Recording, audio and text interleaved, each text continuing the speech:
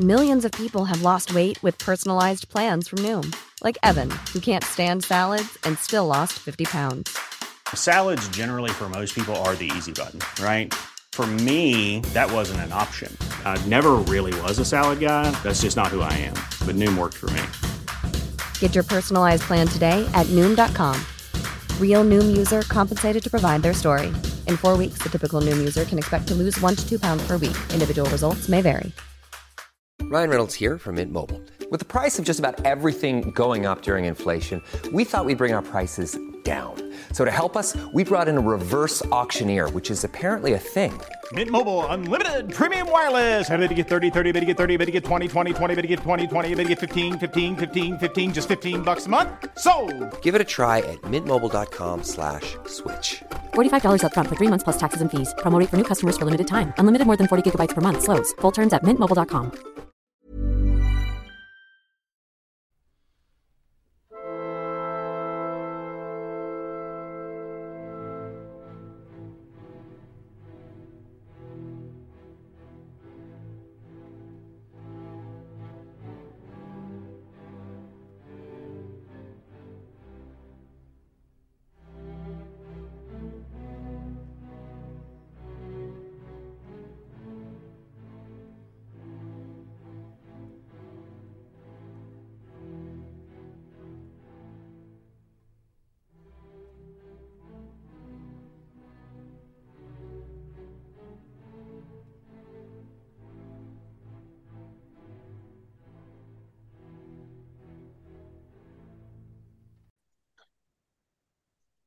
Okay, welcome again to the Explaining History podcast.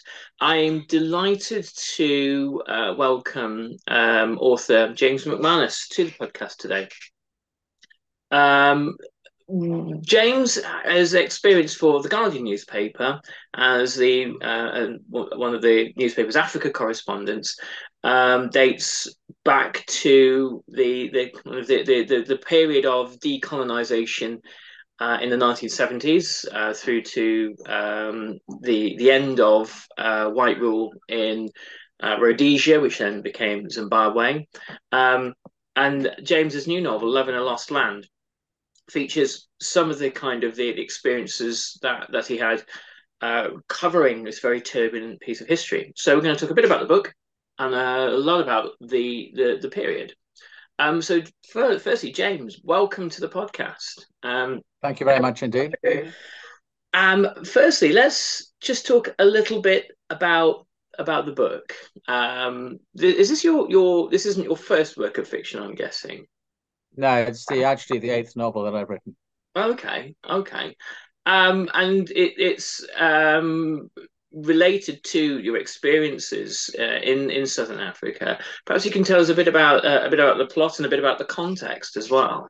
Yeah. Well, the context is that I was the Guardian's Africa correspondent and was actually based in Paris when the Portuguese coup happened in 1974, April. Mm-hmm. That opened up the colonies of Angola, Mozambique, and Guinea-Bissau to the liberation forces who were given independence by Portugal.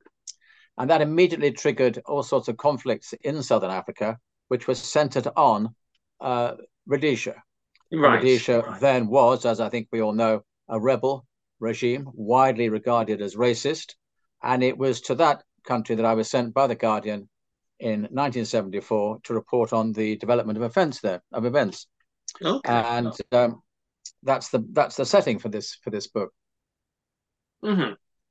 And with the kind of the story of Rhodesia, Britain obviously throughout the 1960s was going through a process of the decolonisation of its African colonies. But obviously Rhodesia is one of Britain's African colonies where there was white minority rule. In places like obviously Ghana, that's not the case, but in Rhodesia it is. And so decolonisation for Labour and Conservative governments becomes more complicated.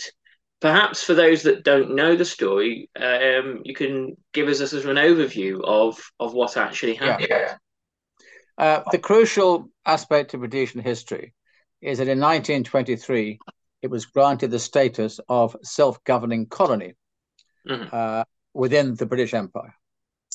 And from that moment onwards, the small white minority there had political control.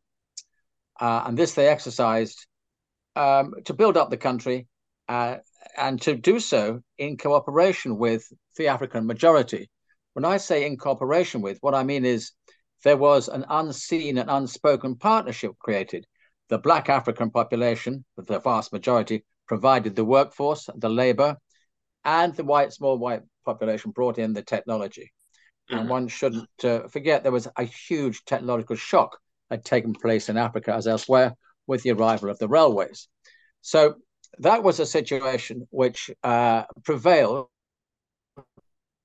throughout the Second World War until the early 50s, when a new generation of young Africans were coming out of universities in Southern Africa and began to form a liberation movement to do what had been done elsewhere in Africa, to get independence based on majority rule. So that's the situation that prevailed in the 60s when the small white minority regime in what was then Salisbury declared unilateral independence and broke away from. That was the background to the country that I found in April 74. Sure. And obviously this the white minority openly defy the British government. They did. And you find a particular character, Ian Smith, who I think we'll discuss a bit more in a moment, with the governments of Wilson and Heath become essentially the bane of their existence. And all of a sudden, the process of decolonization becomes an awful lot more kind of complex, really. Tell us about Ian Smith as a character. Who was he? I once interviewed Ian Smith. He was a farmer, a Rhodesian farmer. He'd been a World War II fighter pilot, a Spitfire pilot. He was a man of very limited intellect. I wouldn't call him stupid, but I think he operated within a very sort of tight range of opinion. And he was extremely right-wing. He believed, as he said repeatedly in public, that majority African rule should not prevail for 1,000 years, and so on and so forth.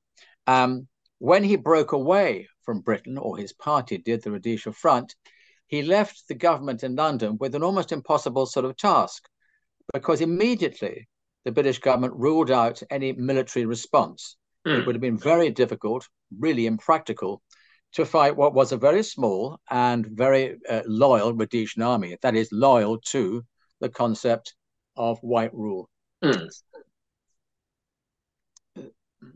What, if anything, were his? Obviously, from the late 1940s onwards, an openly racist, white supremacist regime establishes itself in South Africa. I would imagine that there were sympathies between the white regime in Rhodesia and the apartheid regime in South Africa. Is that absolutely true? No, there's no question. And the Rhodesian War, as it became known, could not have lasted throughout the 70s as it did for 6 long years without South African military support and support in breaking sanctions. And sanctions were crucial because this was the only weapon really open to the British government. And they applied sanctions on everything except for medical products and educational products.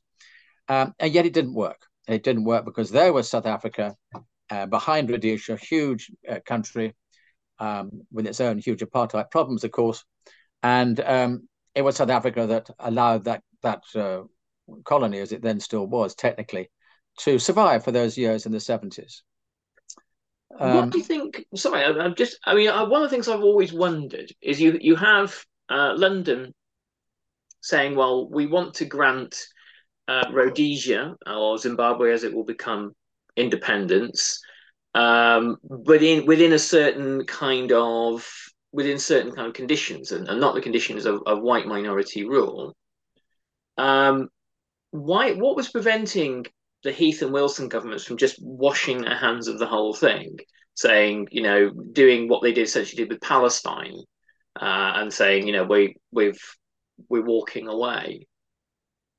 There was huge pressure on. Well, let me answer that very quickly. There was huge pressure on the government in London, whether it was Labour or Conservative, from African states and from the United Nations, and equally from America, which wanted to see the end of this. America's situation, of course, was cynical, because Rhodesia produced, amongst other minerals, chrome, and America needed that chrome. It was a major supplier, and therefore the Senate passed legislation allowing the Americans to trade with Rhodesian chrome or in Rhodesian chrome, despite sanctions. And that was one of the many sort of moral complexities of the situation. And if I can just point this out, nothing is totally simple when one looks back at the Rhodesian conflict. No. Because with 6 million African population and with 250,000 whites, it was quite clear that if the African population had simply stopped work for a week, for instance, the regime would crumble. They were utterly dependent upon African labor in a whole range of different sort of areas. And what is more, the Africans took a sizable sort of role in the security forces of Rhodesia. Right. There was the Rhodesian African Rifles, a regiment, a battalion which grew to 4 battalions by the end of the conflict. There were Africans in the police forces, in the special forces, and so on and so forth. Now, one has to ask oneself, what were they doing? Why were they not fighting for independence? And the answer to that question lies in the very troubled tribal nature of Rhodesia, with 2 large and separate tribes. And it was because of their age-old conflict that we see a lot of Africans, mostly from the Ndebele people, joining the Rhodesian security forces or the Rhodesian police. There were also other reasons for them to do so. A young African man given the chance to train with modern infantry weapons and so on and so forth, it was quite an attractive thing to do if you didn't actually feel that you were being represented by one of the liberation movements. Yeah. And there's always, the fact that people are reasonably well, or if not reasonably well, but regularly paid when they serve in armies is often a thing that often gets overlooked. Exactly. And that can be, whatever your politics, a powerful and attractive inducement in. And it was. You're absolutely right to point that out. It's absolutely right. Yeah. They were well paid. So the other kind of major character in this story is Robert Mugabe. And Mugabe's a curious character. Somebody who, in 1980, when Zimbabwe becomes an independent and a black majority rule state, to my knowledge, was generally quite well thought of, and who, by the end of his rule, is seen as a kind of a murdering tyrant. I suppose one of 2 things is possible. Either Mugabe was this very fluid character, and it transformed into this arch reactionary over time, or people were tremendously naive about him in the first place. And what are your thoughts? There's no easy answer. There's no easy answer to the character of Robert Mugabe. I first met him in December 1974, when he'd been released, as had the other nationalists, under the terms of an agreement by which supposedly peace talks were to start and the transfer of power would be negotiated. But of course, Ian Smith very quickly stepped away from that. But for a few brief days, Mugabe was there in Salisbury, as it then was called. I met him in his sister's house in Harare, the township. He was rubbing Vaseline into his legs. They had been very sort of dry, flaky from years in prison. And I spoke to him for about an hour, I suppose. He was a very cold but intelligent, calculating character. He was trying to help me. I said that I'd heard he liked the poetry of T.S. Eliot because he'd done postal degrees while in prison with the South African University. And he said yes, but he wouldn't be drawn on which particular poems he liked of T.S. Eliot or whether there were other poets he liked. But he did quote me some of that verse so that I knew he wasn't telling any lies. And throughout the 70s, I saw Mugabe in various meetings of the Organization of African Unity while in exile up and down Africa, and indeed in Geneva when there was a conference on Rhodesia in 1977, I think. He was always the same. He gave nothing away. And it was very hard to find out who the man was behind what was a mask. Of course, it was. And then you have this kind of this experience. I many years ago, as a reporter here in Wales, I met the kind of the white Zimbabwean diaspora, the people that had fled Zimbabwe after independence. And it was at a time in the early 2000s when there was a lot. Mugabe was invading white farms in this sort of very, very kind of brutal and violent way, and you saw these pictures of white farmers being beaten up and things like that. And so they were quite politically active in the UK, getting a lot of sympathy. I went round to interview them, to one of the guys once who fled Zimbabwe. And all over his wall were kind of oil paintings of him and his mates with assault rifles in the bush, having waged this guerrilla war as well. And that was the moment where I thought, okay, well, I wonder who I'm talking to here. And so I guess the kind of the conflict in Rhodesia and then Zimbabwe produced both winners and losers, but with kind of many shades of grey, But how did you find particularly the white farmers who were eventually displaced? What was your sense of them? These people were trapped in history, because what became very apparent to me in my early years in Rhodesia was that quite obviously the white population was going to lose. The numbers were against them. The world was against them. Even South Africa was beginning to lose faith, if you like, in the whole Rhodesian project, because South Africa had its own problems. It also wanted sort of to get some sort of relationship with the outside world, despite apartheid. And yet, when I put this to Rhodesian farmers, and I went round and saw a lot of them, particularly those in the operational areas where life was pretty dangerous, they just refused to see it. They thought they had built something which was worth fighting for. And to some extent, they had built up or were helped with the African to build up a remarkable country. The technology, the farming, the roads, the infrastructure was all very, very, very good, way beyond anything else in Africa. But they had an emotional attachment to this country, which was partly the product of some, what you might call brainwashing, if you like, by the regime itself. And partly because there was a history there. That country had started with a flag planted in 1890 in the middle of the country. And they felt attached to the sort of pioneer spirit which had created the country. Yes. But it was a losing proposition. It was suicide. And when I discussed this with them, they just didn't get it. It always amazed me that intelligent people could actually think there was something worth fighting for down there. Was there a sense amongst them that they saw a way of winning? No, to be fair to them, by 1975-76, no one ever thought there could be outright military victory. Yeah. What they were fighting for, and this did make more sense, was some sort of deal which could allow for power sharing. Yeah. Well, I did have to point out in conversations with these people that if you looked up and down Africa or anywhere else in the world, the concept of power sharing between two rival entities or tribes, if you like, or peoples, never works. No. But that was their hope. That was what kept them fighting. The other reason I should explain is there's a sort of an emotional context here. If you've been fighting and some of your friends or family have been killed, you want to go on fighting for revenge. So there's that sort of element in it too. Millions of people have lost weight with personalized plans from Noom. Like Evan, who can't stand salads and still lost 50 pounds. Salads generally for most people are the easy button, right?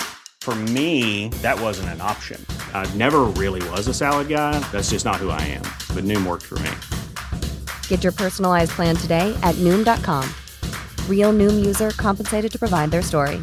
In 4 weeks, the typical Noom user can expect to lose 1 to 2 pounds per week. Individual results may vary. Ryan Reynolds here from Mint Mobile. With the price of just about everything going up during inflation, we thought we'd bring our prices down. So to help us, we brought in a reverse auctioneer, which is apparently a thing. Mint Mobile Unlimited Premium Wireless. How to get 30, 30, bit to get 30, bit to get 20, 20, 20, bit to get 20, 20, bit to get 15, 15, 15, 15, just $15 a month? Sold! Give it a try at mintmobile.com/switch. $45 up front for 3 months plus taxes and fees. Promo rate for new customers for limited time. Unlimited more than 40 gigabytes per month. Slows full terms at mintmobile.com.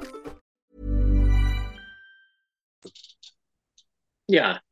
And you find, I mean, there's a version of this in every instance of settler colonialism in the world. You know, you if you look even back at the way that sort of Germans viewed the kind of what they've viewed as the kind of the stolen lands in that were eventually part of Poland. You know, you have to go all the way back to sort of stories of the Teutonic Knights invading in various kind of Eastern Crusades, and them viewing that as ours, and the people that happen to be on the land now, well, they're sort of an inconvenience, or you know, they haven't done very much with the land, or there was nobody here, or kind of some other sort of fiction. And everywhere you look, from kind of the Americas to kind of parts of Asia where there was white settler colonialism, Vietnam, for example, you find the kind of like a version of the thing you're talking about right there. And a sense that, you know, if you're a white settler colonialist who's actually been born in Africa, there was some years ago that I met some essentially white settler colonialists who were born in Kenya, and the first thing they referred to themselves as was Africans, and that's what they thought of themselves as. And you know, whether that's right or whether that's wrong, that's how they saw it, and that's right. Yeah, that's absolutely how the white Rhodesians saw themselves, as Africans.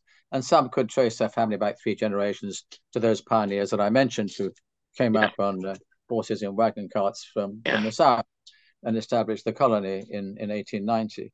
Yeah, that's and right.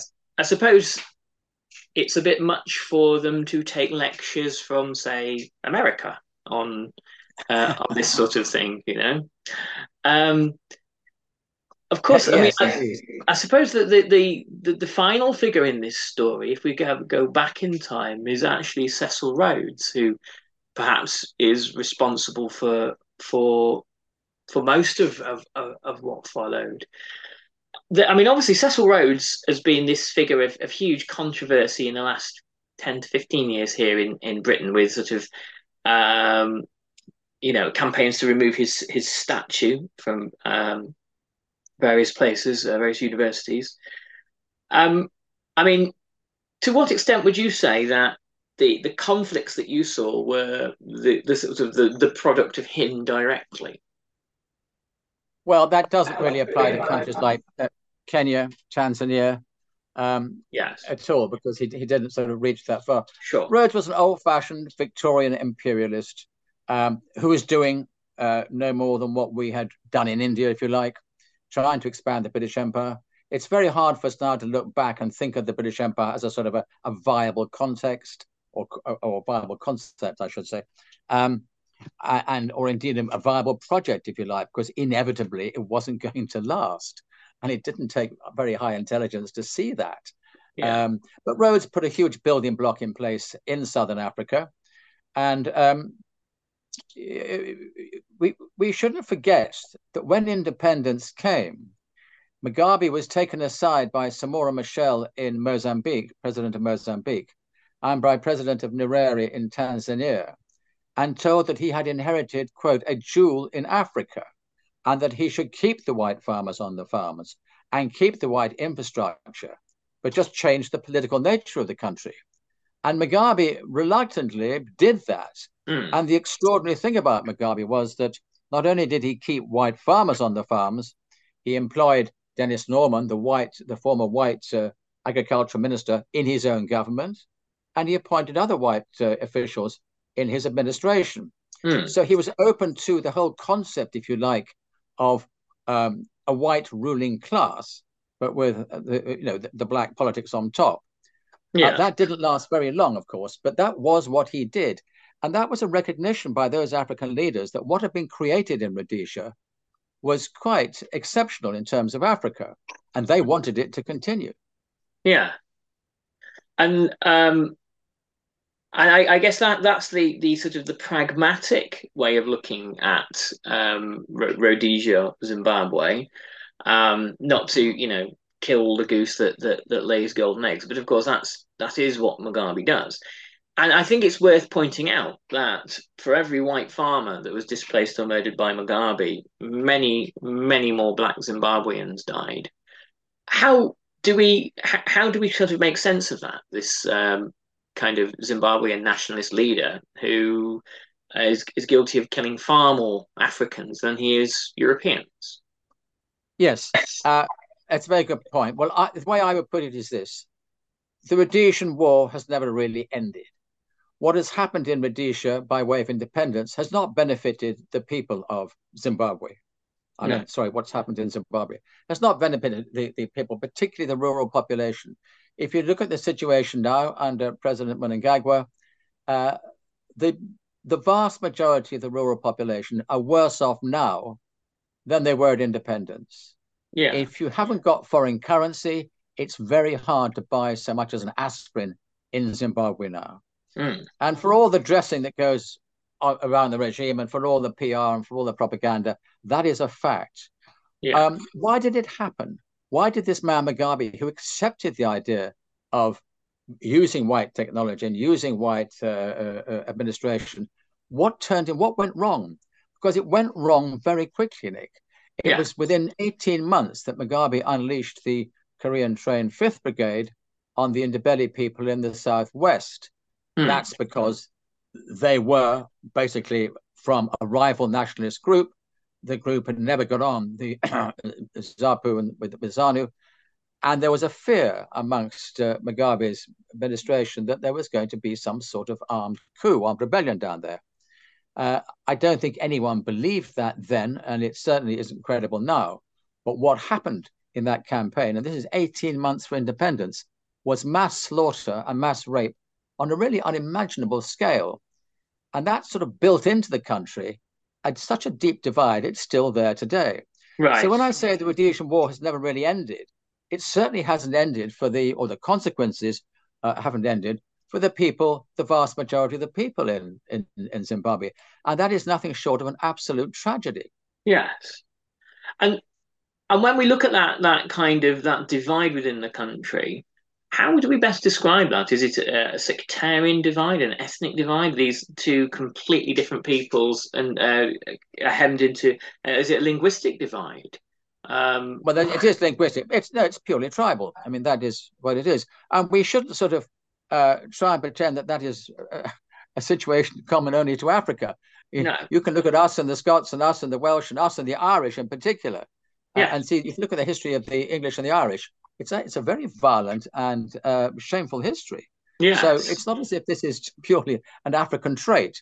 But it is certainly true. The Flemish and the Walloons in Belgium. Well, go on forever, yeah. But it's certainly true in Zimbabwe that the tribal divisions remain as strong today, really, as they were then.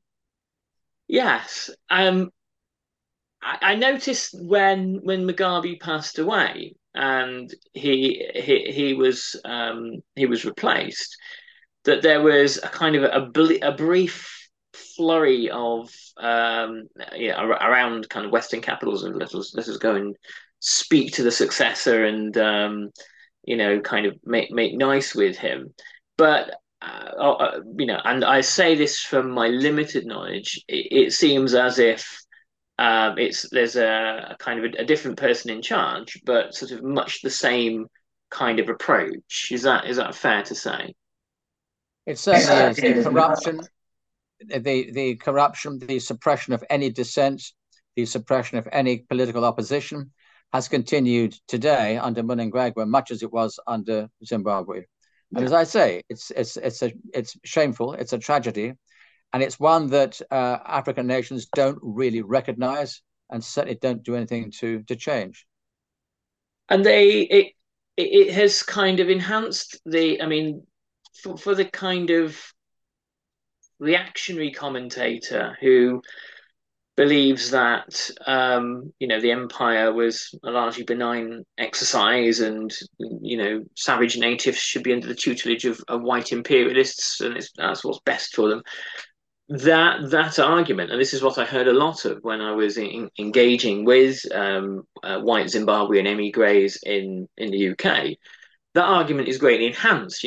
When we were in charge, we looked after, them, but of course that's not really true either, because obviously, colonialism carried its own sort of burdens and impositions and hardships. Of course it did. Yeah. Look, if you take a very short-term view, you can find people in Zimbabwe, and I still have contacts there, African people who will tell you that they were much better off under Ian Smith than they are under Mugabe or Mnangagwa.